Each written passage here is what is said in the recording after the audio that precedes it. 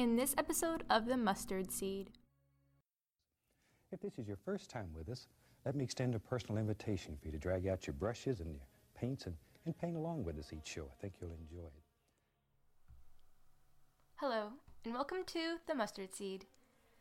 This is our third installment of the series, and today we're going to do things a little differently. Usually, we perform interviews on the show that highlight God's influence in people's lives. But for this episode, we are going to focus on someone who isn't with us anymore. We'll make mistakes here.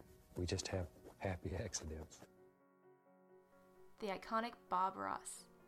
Many of us know him as the calm, pleasant painter on PBS in the 1980s through the 1990s, who showed us how to create beautiful scenes of nature in half-an-hour segments.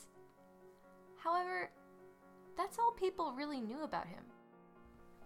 In regards to his personal life, Bob Ross was a very private man. He did not often give interviews, nor did he discuss himself on his own show. But what we can tell is that Bob Ross was a selfless man. With his fame, he constantly raised funds for charity, and people never heard him boast. For a while, I wondered what gave him such a spark of kindness. Well, when I leisurely started watching The Joy of Painting, I was surprised to hear him say, quote, "Well, the little clock on the wall says that we're just about out of time. God bless you, my friend." God bless you, my friend. Even in the late 1980s, it was infrequent to mention your religion on TV. But here we have Ross, calmly vocalizing his belief in God. There were definitely no benefits to his fame by discussing God. But perhaps there was a personal benefit behind his actions. Why? Because Bob Ross was quietly evangelizing to his viewer base. There he was, with half an hour of our time, reminding us of the beauty of God's creation and the appreciation we should possess. But genius was in his subtlety. He did not constantly mention religion or his great love of God, but he always tied up his episodes with the reminder that there is a God and we are blessed by him. We just have to sort of make a decision where we want the little stream to come from. Maybe back in here. And I know this is going to look like we're destroying everything. Don't worry about it. We don't make mistakes. We have happy accidents.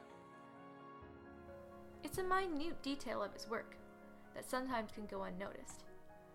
Though, once I caught it, it brought a whole new perspective to his show.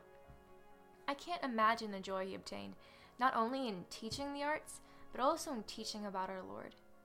Clearly, this subtle preacher was some form of Christian, but since not much was known about him, we can't really be sure of what denomination.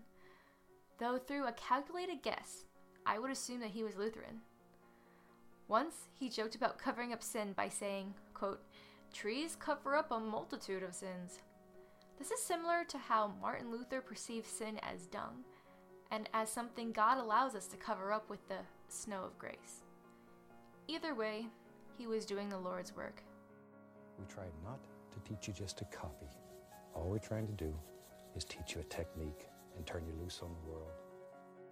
Thank you, Bob Ross, for reminding us to appreciate God and the beauty around us. And thank you for reminding us that we are always blessed. Thank you for listening. And as Bob Ross would say, from all of us here, I'd like to wish you happy painting. And God bless you, my friend.